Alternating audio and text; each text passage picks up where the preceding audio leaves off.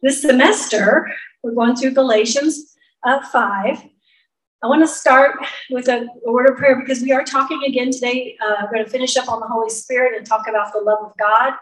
So we've got God the Father, God the Son, and God the Holy Spirit. And I just want to make sure that there's focus and that we really hear and know the truth. Dearest Jesus, we thank you for this morning. And we just thank you for the ladies who sit here before us, ready to take in your word. I pray, Lord, that you would keep my mind focused, all of our minds focused, Lord. Keep our hearts open to you and let us hear the word accurately, teach the word accurately, Lord. And we just pray your spirit would be with us to teach and to dwell in Jesus' name. Amen. So I'm going to start by reading our little portion today called Walking in the Spirit, and it begins in Galatians 5:16. I say then, walk in the Spirit, and you shall not fulfill the lust of the flesh. For the flesh lusts against the Spirit, and the Spirit against the flesh, and these are contrary to one another, so that you do not do the things that you wish. Who's been there? But if you are led by the Spirit, you are not under the law. Now the works of the flesh are evident, which are adultery, fornication, uncleanness, lewdness, idolatry, sorcery, hatred, contentions, jealousies, outbursts of wrath, selfish ambitions, dissensions, heresies, envy, murders, drunkenness, revelries, and the like. That's a key word, and the like. So basically sin, of which I tell you beforehand, just as I also told you in time past, that those who practice such things will not inherit the kingdom of God. But the fruit of the Spirit, and this is what we're looking for, ladies, the fruit of the Spirit is love, joy, peace, patience, kindness, goodness, faithfulness, gentleness, self-control.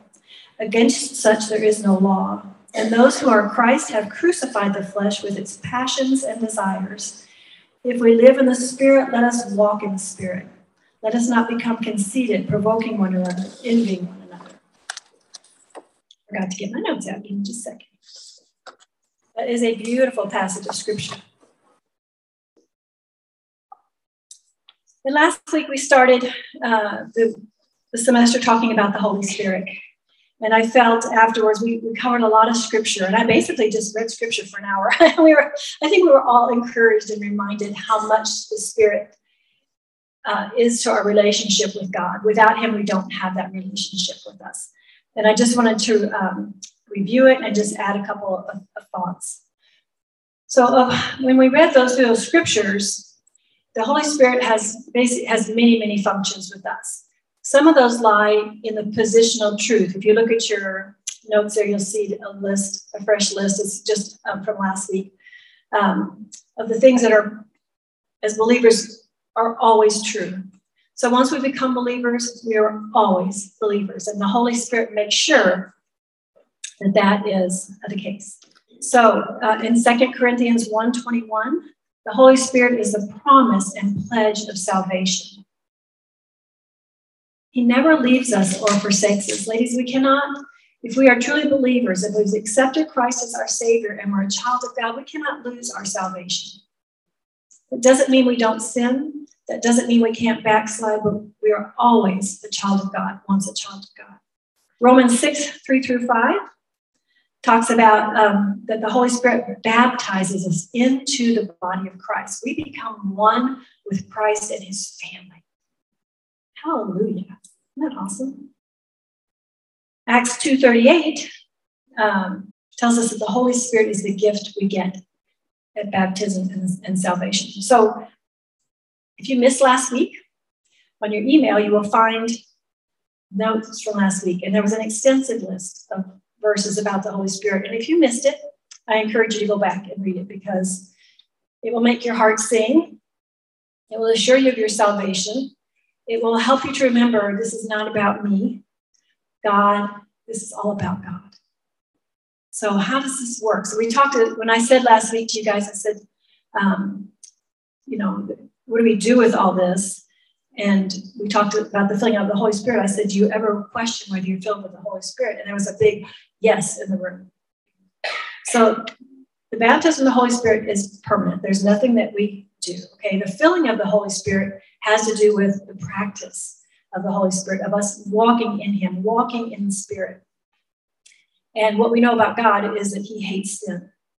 And the Holy Spirit dwells in us. And if we're practicing sin, then we're going to grieve the Holy Spirit. We're going to quench Him, and He's not going to be in us. But that can be restored through confession. If we sin, we quench the Holy Spirit. We pour water on Him. We put out the fire.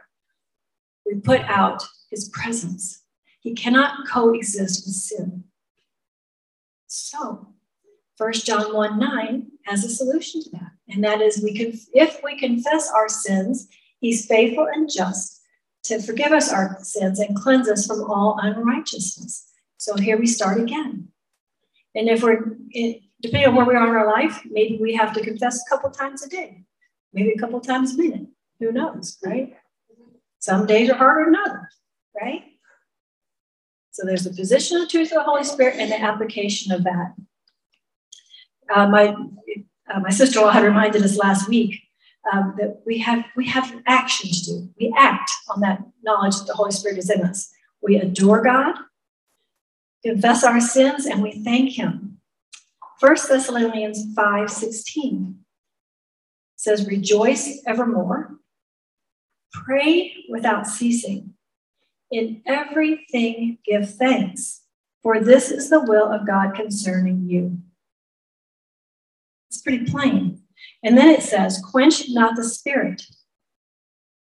So we quench Him when we don't give Him credit, or we don't look to Him, or we don't pray to Him, or we don't include Him, and we go our own way. That's all sinfulness. We quench Him. We get rid of Him. We don't dwell with Him. But if we are filled with the Holy Spirit, we can hear His teaching, right? When He brings those verses to mind, or when you're in the middle of a situation and you're thinking, I want to do this, but I know I really shouldn't. And I rely on His strength to do the right thing. I choose to obey Him. He gives me the strength to obey. He teaches me, He convicts me. So that's how He works in us. I heard my youngest daughter again sent me a podcast this week, and it was by an author, and he was talking about just how busy life is, and you're going through life, and it's hard to stay connected to the Lord because there's so many. Somebody told me the other day, it's like there's an obscene number of decisions a day, something like 35,000. And that's not big decisions like I'm going to take a step, or it's just all these decisions we make and how crowded it is in there. And this man said, I've developed a new practice, and it's called the power of the pause. P-A-U-C, not the dog, pause, like pause, be still. So he said, be still. He said, so he's gotten to where, his day's busy, and let's say he has a bank of phone calls. So let's say I just finished a phone call and I got another important phone call. Instead of just busting through it, you'll just pause. Let the Lord speak to him, be still, confess any sin, think it through, what's a godly response, pray for God's presence. And in his office, he has his alarm set for 10 and for 2 for the whole staff. So even if they're in a meeting, obviously a Christian office, right? So if even in the middle of a meeting, if that alarm goes off, everybody just stops. So I just listened to it earlier this week, but I tried it a couple times at work this week, and it was really amazing. You think you'll have time to step back and think, but the day goes by so fast, and your head's down, and then the alarm goes off, and you're like, oh yeah, this isn't about me, So I just thought that was a great little tip. I'm going to keep practicing the power of the pause. We're just so tending to go horizontal. There's so much to keep us busy. And nowadays it's even horizontal and down, right? Because what are we doing? We're looking at silly phones. And when things get really bad, or really hard, or really busy, we start maybe looking for relief, right? I need relief. I need time. I need rest. I need to get away. But God gives more than relief. He gives restoration. He renews us. The Holy Spirit regenerates us. That is so much better than finding relief, right? So that kind of sums up the Holy Spirit for for that portion. I just didn't want to jump into the fruits of the Spirit without remembering who we are as children of God. So we're going to move now to the love of God. Fruits of the Spirit are love, right? And so where does true love come from? Well, it comes from our Jesus. It comes from God. And God is not just loving, right? God is love. He is the very essence of love. So I just had a couple of verses I wanted to look up. Let's look up Ephesians 2:4. But God, who is rich in mercy, because of his great love with which he loved us, even when we were dead in trespasses, made us alive together with Christ. By grace you have been saved, and raised us up together and made us sit together in the heavenly places in Christ Jesus. That in ages to come, he might show the exceeding riches of his grace and his kindness toward us in Christ Jesus. So can a dead man make himself alive, ladies? No, Christ brings us to life. God brings us to life. There's nothing we can do to generate this life we have in Christ and in God. And it comes from God's love. That's his desire for us. John 3:16 says that God so loved the world, he gave his only begotten son, that whosoever believes in him should not perish. God doesn't wish that one would perish, so that none would perish, but have everlasting life. He desires this relationship with us. Isn't that amazing? We are sinful people, but God. And in 1 John 4:10, that's the verse where he first loved us. It's not that we loved him, but he first loved us. And he sent his son to be the propitiation for our sins, the payment for our sins. We have a debt of sin to God. We have a debt to pay, but we can't pay it. There's nothing that we can do that's good enough. So Christ took on that debt by his death on the cross. And when we accept his forgiveness and his work on the cross, then we're forgiven too. It's a wonderful thing, or it's quite the gift. It's the only gift that really matters, right? So I want to talk just a minute about the difference between man's love and God's love. So I think man's love is pretty shallow. What do we love? We love ice cream and puppies, right? We might love a man who loves us and is good to us. We love things that satisfy us. We love things that make us feel good. We love things that make us feel good about ourselves. It's a pretty shallow love. And so it limits us in our interaction of love with others. So God's love is very different. God's love is balanced with holiness and justice and righteousness. And he's all-knowing and all-powerful and all-present. That gives him so much more information than we have on what is loving and what's not. Sometimes we see things that happen and we think, how can a loving God allow that? Suffering is a hard topic, isn't it? There are many people who don't believe because they don't understand how a loving God can allow people to suffer. And you know what? I can't answer that question either. I don't know why, but I do trust God. I trust that he's going to be with me. He says he'll never leave me nor forsake me. He indwells me with his spirit. He equips me with his word. And he sent his own son to die on the cross. He understands suffering. So though I don't understand it, I trust him. So we can trust God's kind of love. If you've been through a hard time, which every single one of you has been, I am sure, if you look for God, he's really, really there in ways you never knew because you were occupied with the world. But when we suffer, we see God up close if we're searching for him. If you're hurting and you know somebody who's got joy and they've been through suffering, that's who you want to talk to. How did you get through this? How did you keep perspective? Where does God show up? Tell me how to find it.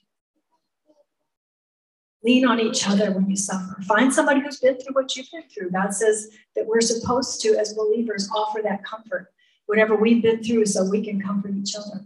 We have a whole lot of that going on in this room. And ladies in Zoom, you're always welcome to call and email or whatever. We love to pray for you. We love to counsel. We love to talk. We love to share Jesus. We love to be a testimony to him.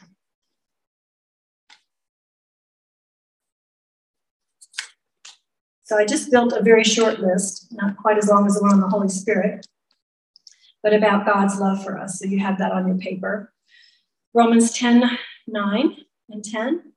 If you confess with your mouth the Lord Jesus and believe in your heart that God has raised you from the dead, you will be saved.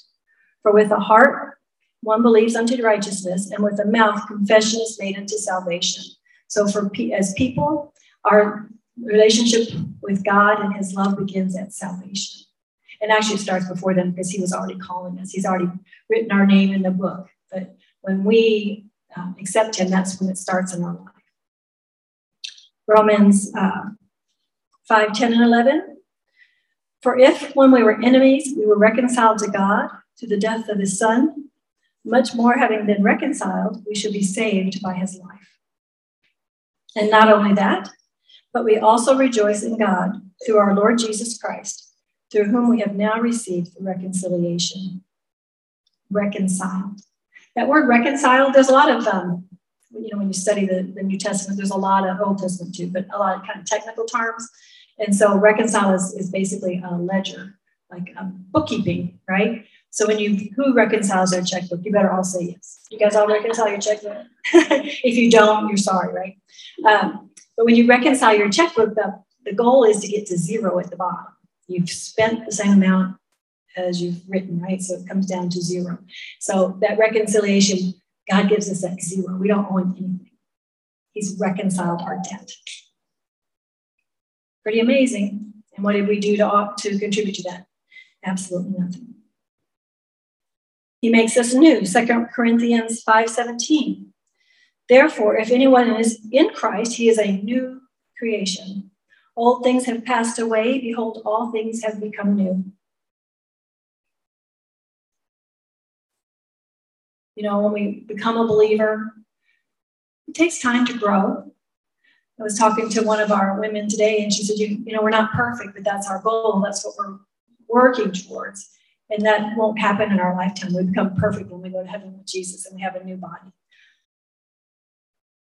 But right now, we have a new heart and a new mind and a new mindset, new goals. We should really be seeing changes in our heart and changes in our thinking as new creatures. Things that were important to us before should not be so much now. And things that we never even thought of should be top of mind. It's a complete turnaround of what was important to us. And that should really show up in our thought life. I hope you're paying attention to your thought life. Your thought life can be really, really subtle. But you should be finding things, you should be finding God's word and time in prayer as very, very, something you look very forward to. Because that's your new creature. Your new creature is looking for God. Our old creatures did not. We're adopted as sons, Romans 8:15. For you did not receive the spirit of bondage again to fear, but you received the spirit of adoption by whom we cry out, Abba, Father. It's one of my favorite ways to start a prayer is, Dear Father, Abba, Father, you are my Father. We have a Father that cares intimately about the details of our life and has adopted us into his family forever. And then we have a promise of reward. And let us not grow weary while doing good, for in due season we shall reap if we do not lose heart. Don't lose heart, ladies. That's what we're here for, to help each other, encourage each other not to lose heart. But God also gives us warning that we will be afflicted. So 1 Peter 5:8, be sober, be vigilant, because your adversary, the devil, walks about like a roaring lion, seeking whom he may devour. Resist him steadfast in the faith, knowing that the same sufferings are experienced by your brotherhood in the world. Is that kind of scary to think we have an adversary? It's like a lion. He's seeking to destroy. Because why? Why does he want to destroy us? Because he thinks that if he wins, then he gets to rule the world. But Jesus already won. But he's still, and I feel that he's really unleashed and has been unleashed in our society. We've let go of things. We've let go of the standard of God's word, the truth of his word. And I feel like he's really roaring. The devil's really roaring right now. And he is our enemy. We can never take that enemy lightly. So one of the things, I think probably the key way that Satan gets to us is by deception, right? So I wanted to just start very basic here and go back to Genesis. I'm going to start at verse 1. This is at the fall of Adam and Eve. So they've had this wonderful garden to live in, daily fellowship with God. What were they thinking? How could you want anything different? That each one of us has to know that we would do the same thing. That we could also be very tricked by the devil. Now the serpent was more cunning than any beast of the field which the Lord had made. And he said to the woman, has God indeed said you shall not eat of every tree of the garden? And the woman said to the serpent, oh, we may eat the fruit of the trees of the garden, but of the fruit of the tree which is in the midst of the garden, God has said, you shall not eat, nor shall you touch it, lest you die. Then the serpent said to the woman, you will not surely die, for God knows that in the day you eat of it, your eyes will be opened, and you will be like God, knowing good and evil. How's that? Wouldn't that be great? So when the woman saw that the tree was good for food, that it was pleasant to the eyes, and a tree desirable to make one wise, she took of its fruit and ate. She also gave to her husband with her, and he ate. Then the eyes of both of them were opened, and they knew they were naked. And they sewed figs together for themselves, and made leaves together and made coverings for themselves. And they heard the sound of the Lord God walking in the garden in the cool of the day, and Adam and his wife hid themselves among the presence of the Lord God, among the trees of the garden. So what I want to look at for a few minutes here is the difference between what Eve did and what she should have done. So what she did was she hid, right? She hid from God. Now, for one thing, that's kind of comical. We can't hide from God. We think we can, right? But this is the very first case of shame. You know, our shame is kind of big psychological talk in our day, and it is a true affliction we all work through. But there is a godly solution to shame. And so Adam and Eve both covered themselves and hid from God. Hiding is a place of darkness. There's no resolution when we hide, right? And so Satan tells us in those times we're hiding, you're not good enough. You can't confess this. You're just not worthy. What have you done to deserve this kind of forgiveness? It's a mode of self-protection.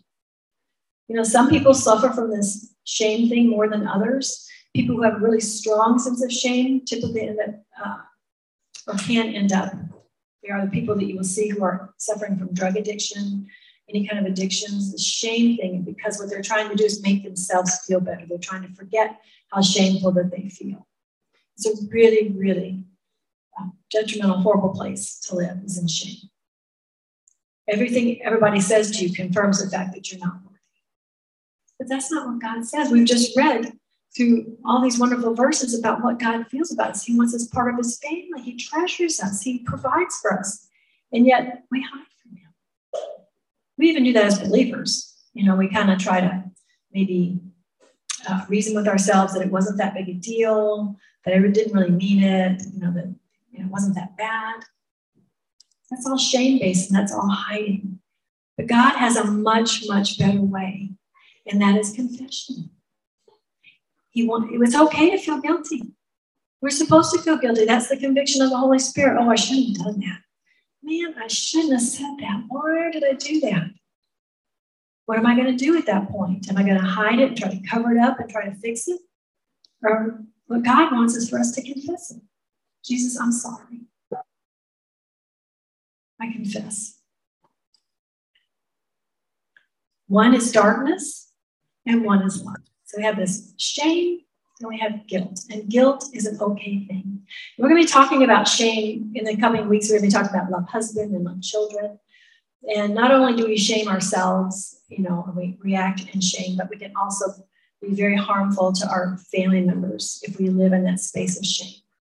and we can have a big effect on our families. So we'll be talking about how children might hear things and how our husbands might hear things and how to have healthy relationships in a godly way. So, and then guilt is just, hey, we're all sinners. I admit I'm guilty, Lord. Thank you for your forgiveness. And I ask from whoever I offended, I ask for the forgiveness and I move on. And I just want you to know, ladies, the Christian Women's Bible Study is a place where you can come when you have those kind of issues, where you're trying to work through guilt or shame. You will never, I have been coming here on and off for 37 years, 38, and I have never seen anybody be ugly to anyone else.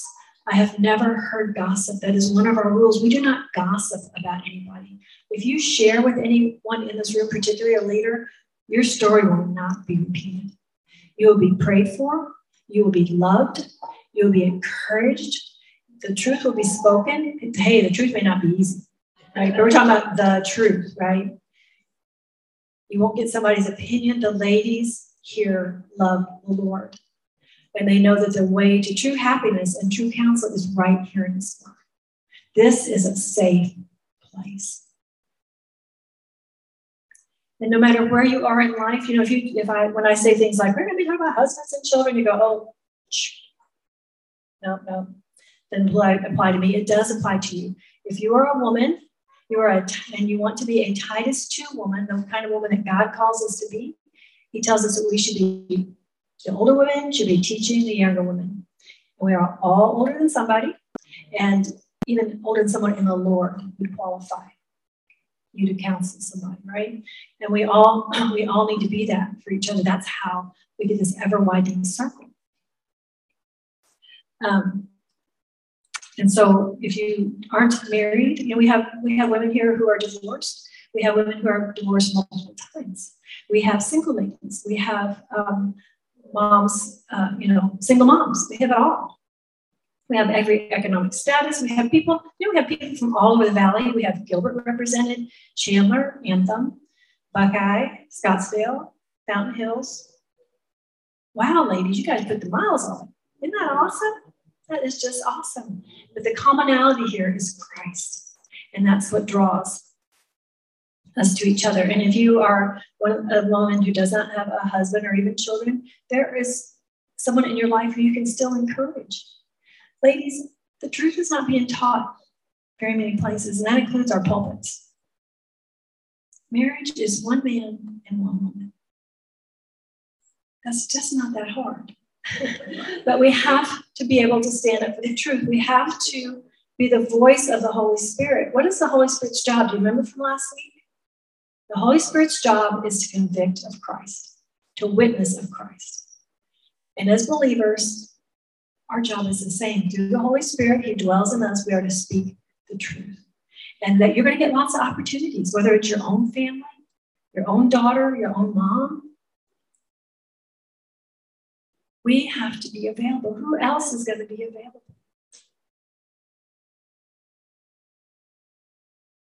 I heard I don't listen to all many podcasts. I really have two I listen to, but Albert Mohler's one. And he was talking earlier this week about Mikhail Gorbachev, the Russian leader who just died this past week. And he was the end of the tyranny of the Russian rule. When he was born, Stalin was in power. And there were people being starved, literally starved to death by Stalin. Horrible regime. People were tortured. There was, it was nothing like we've ever seen in our lifetime. But when he was born, his mom and his grandmother very rebelliously named him Michael, as in Michael the Archangel, and they've had him baptized. And though I don't know his whole story, the evidence is that he was not a tyrannical leader, that Russia came out of that horrible persecution kind of thing under his rule. He was able to work with Reagan and Margaret Thatcher, and the whole world changed under Mikhail Gorbachev. And what he was saying in the podcast is that they've done studies that show that when someone has a grandmother, a believing grandmother, it is very hard to turn them towards atheism. Think about that. Your grandchildren, and maybe you're not allowed to see them, or maybe you're not allowed to talk to them. Your grandchildren know who you are, and they know what you believe. Is that ever an encouragement? You grandmas, you moms, you grandmas, you stand in the gap for your children. You testify with the Lord Jesus Christ. So I just want to talk about Christown for a minute in general. We don't teach divorce. We have one side of the story, and that's you guys, and we love you to pieces. If there's a chance that your husband would be willing for counsel, we have a couple that loves to take you in, and they'll do it by Zoom or maybe by person, I don't know, but mostly by Zoom. And they have really encouraged several couples within our midst in the Word.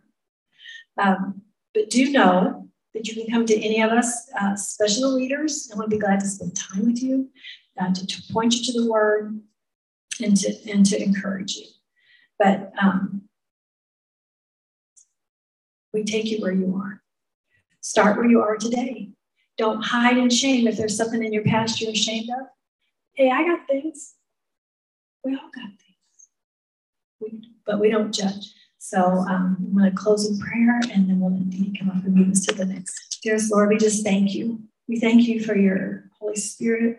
We thank you for your salvation, Lord. We thank you for the way you lead us and guide us. Lord, I pray that you just soften our hearts. Help us to come to you, Lord, with open arms. Help us not to hide, Lord. Help us to give up our sin, give up whatever we're hiding. Lord, help us come out into the light of your word and let you change us, Lord. You tell us the Holy Spirit will teach and convict and grow us. Lord, may we be willing. We're willing to stand for you, stand for the truth. In Jesus' name.